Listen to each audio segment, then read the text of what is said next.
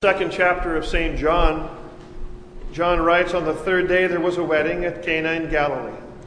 And when the wine ran out, the mother of Jesus said to him, 'They have no wine.'" This is our text.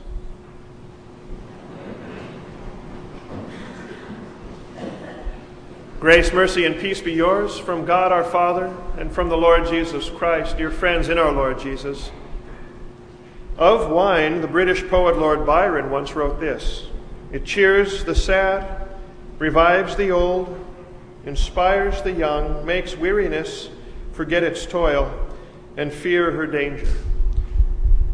Perhaps for those reasons, certainly for many others, wine has been, for millennia, the drink of celebration. In the Old Testament, wine's even used as the picture of joy. The psalmist himself says that it's been given to gladden the heart of men. Now it's true that in antiquity, because uncontaminated water was in rare supply and was hard to find and was not so predictable, wine was more than just a drink of celebration. It was used daily, it was used often, but there's no doubt that from time immemorial, it's wine that has filled cups and goblets that have been raised up in joy. In fact, so standard was wine for such occasions that the Hebrew word for banquet and for feasts, mashatha, it means drinking. And so it's no surprise that that's exactly what we see today at this wedding that we attend. A wedding that we attend through the text, this wedding in Galilee, in the town of the village of Cana. Now there's nothing that would indicate to us that this wedding banquet was anything but typical. Typical, happy people celebrating a happy occasion, a beaming bride, her groom, in-laws sharing a drink to toast the union of these two now joined together, but these two that have been and still are yet so much a part of them. Uncles there and cousins, no doubt, longtime friends, typical. And the wedding's typical also in that, as all Jewish weddings of antiquity, this particular wedding banquet would have lasted a week's time. We thought modern wedding receptions could be involved. A week's time this one was to last. The whole town was invited to the thing, and it was up to the groom's family to furnish the food and the drink of the feast for all who would attend. That's where things get atypical here. The wine's run out. The wine's run out, not only a social faux pas, but even some suggest a legal one. For some scholars believe that it was acceptable at the time for the bride's family actually to bring legal suit against the groom and his family when things like these things ran out. It's not the way to begin your happily ever after, but the wine ran out. And right along with it, so too did the happiness and the joy run out with the wine. Don't our lives often mirror the events of this day? Sometimes doesn't the wine, as it were, stop flowing? Sometimes doesn't the joy run out and run dry? Sometimes in things perhaps trivial, but certainly so often in things not so trivial. It may well have run dry because of that something that you said. And it was wrong, what you said. Not thoughtful at all, and it hurt. And it may be because of that. It may be because of it that now dinner glasses are raised to the lips and lowered in silence because no one's talking, because of the offense given. Maybe the joy of life stopped flowing because the sins of another. Poor choices made. And yet, though not regretted and repented of, but stubbornly insisted upon, poor choices. Choices that deeply and for a long time drain and have drained family peace and happiness. Maybe it's because of the general condition of sin that affects and infects every man, every woman, every infant child in all the world.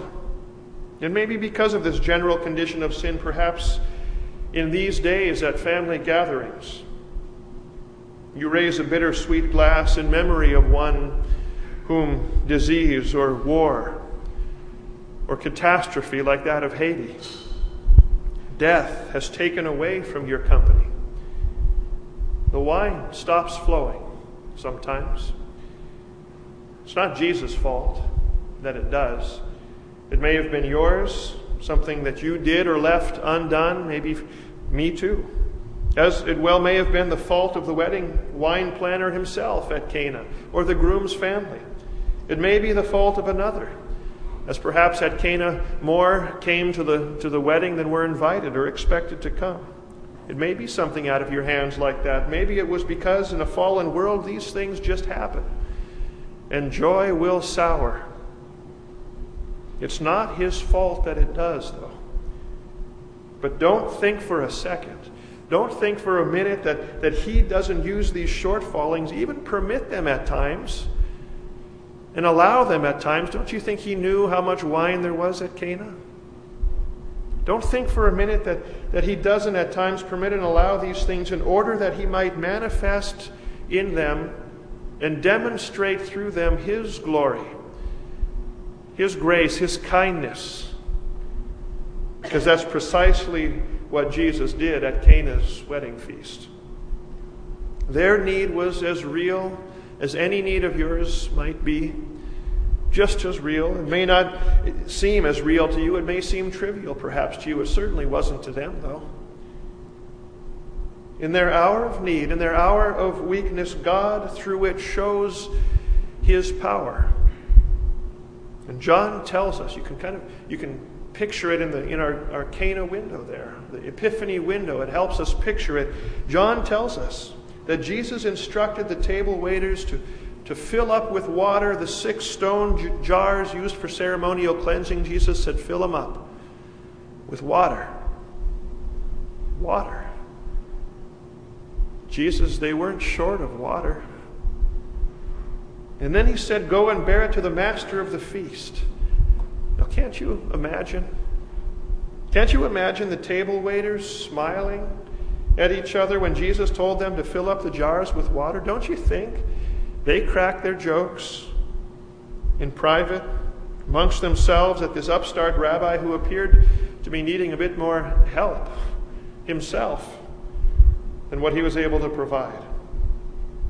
Sure, they smiled. Sure, they would have cracked their jokes. But then, as one has so eloquently put it, then at Jesus' word and at his bidding, lymphopudica deum vidit et erubuit, that's to say, then the modest water saw its God and blushed. Water became wine. Water became wine, and the wine of celebration flowed again. Do you see the good that Jesus made out of the bad? He used the occasion to demonstrate his glory, the text says, not borrowed glory, his glory. John said this miracle at Cana was the first of Jesus' signs. Now, something interesting to note about signs. Signs aren't just miracles. Signs aren't just amazing things. They're not just wonders that are done. Signs point to the more important thing that stands behind them. And at Cana, Jesus epiphanied himself, and for us here in this hour, in Cupertino's hour, that's most important of all, because it reminds us that it wasn't for Cana's hour that Christ had come. The hour for which he'd come, he even points us to that hour in the text today. Lest our minds drift too far, he says, my hour, to his mother, he said, my hour has not yet come. For that hour he came. He reminds us it wasn't for Cana's hour he'd come, that hour for which he'd come, Calvary's hour. That hour had yet to come. The purpose of God's coming in the flesh, you see, doesn't find its fulfillment in filled wedding cups at a banquet. The ultimate purpose of God's coming in the flesh doesn't find its fulfillment in filled bellies, filled stomachs by a miraculous catch of fish or miraculous multiplication of bread on a hillside. It wasn't to be known as history's finest physician and cosmetic surgeon that Jesus came. Jesus Christ came, most importantly and expressly, though he did many other things, but he came expressly to drink the bitter cup that had your name and mine written all over it, a cup that waited for him. And you see, with this sign today at Cana, Jesus' first miracle here, reported to us, this sign already begins to indicate to us that there was no other way. That you and I, in time, could take up and drink heaven's cup of feast, unless God himself, in the flesh, drank the swill of our sin. In fact, didn't Jesus himself, didn't the Son of God even ask this of his Father? He said, if it be possible, let this cup pass from me. But it didn't. So it wasn't possible. There was no other way. If there had been, there would have been no need for Cana, because there would have been no need for Christmas. There certainly would have been no need for Calvary's cross or Easter's empty tomb. In fact, and I want you to think on this for a moment, if there had been another way, what an utter and awful waste of a life it would have been for God to take on human flesh and then to suffer hell on the cross for you and for me, once for all people of all time, if there had been some other way. If he simply could have told us how to do it. If all the Son of God came to do was to tell us what to do, then he certainly could have stayed home and sent a memo. But he didn't. Because he couldn't.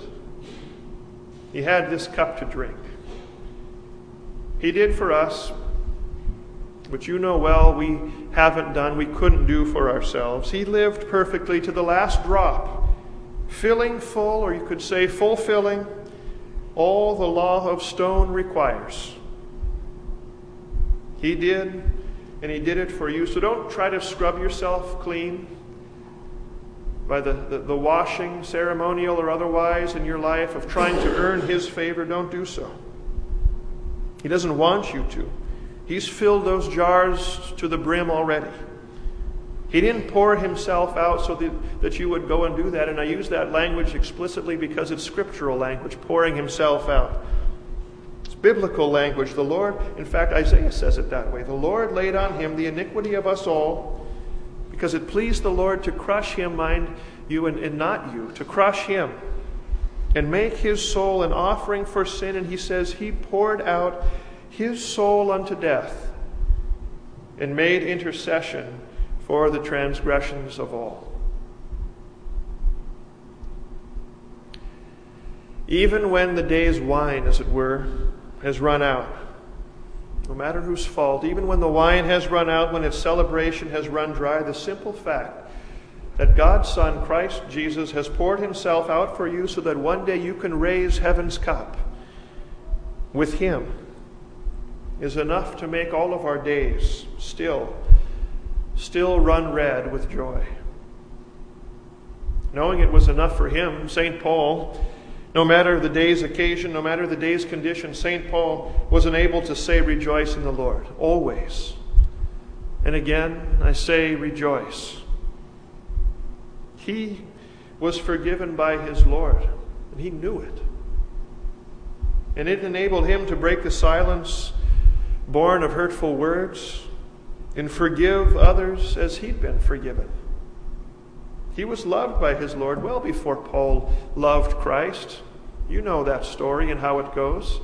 Well before Paul loved Christ, Christ loved Paul, and Paul knew it. And so he was enabled to love beyond the callousness of others. Paul was assured by his Lord's work that one day, despite what he'd been, despite what he'd done, you know that story. He was assured by his Lord's work that he too, despite it all, would raise heaven's cup. And so he was enabled to face the trivial and not so trivial hours of life and even of death with a confidence and a courage that never need run dry, for its source wasn't in Paul, it's not in you, it was in Christ. And will he not restore to you in time that which is far better, that which he's saving until then? And as you consider today this feast at Cana, this wedding at Cana, and the trivial and perhaps the not so trivial troubles of its day, let it be a reminder to you too, that if your Lord Jesus was willing to drink the cup for you that he drank, in order to earn heaven for you, don't you think he's more than glad to fill, as he knows best, the cups and the jars of your life as well? And so as his mother did, you too certainly can pray to him. Even the simplest prayer. Lord, they have no wine. Lord, they have no wine. Or Lord, as you say, as you collapse into your chair or onto your bed at the end of the day, Lord, I have no more strength. I have no more time. Lord, I have no more patience. Lord, I think I could use a better day today than I had yesterday. Lord, I think the man standing in front of me in the grocery line could use a better day today. What request is too small?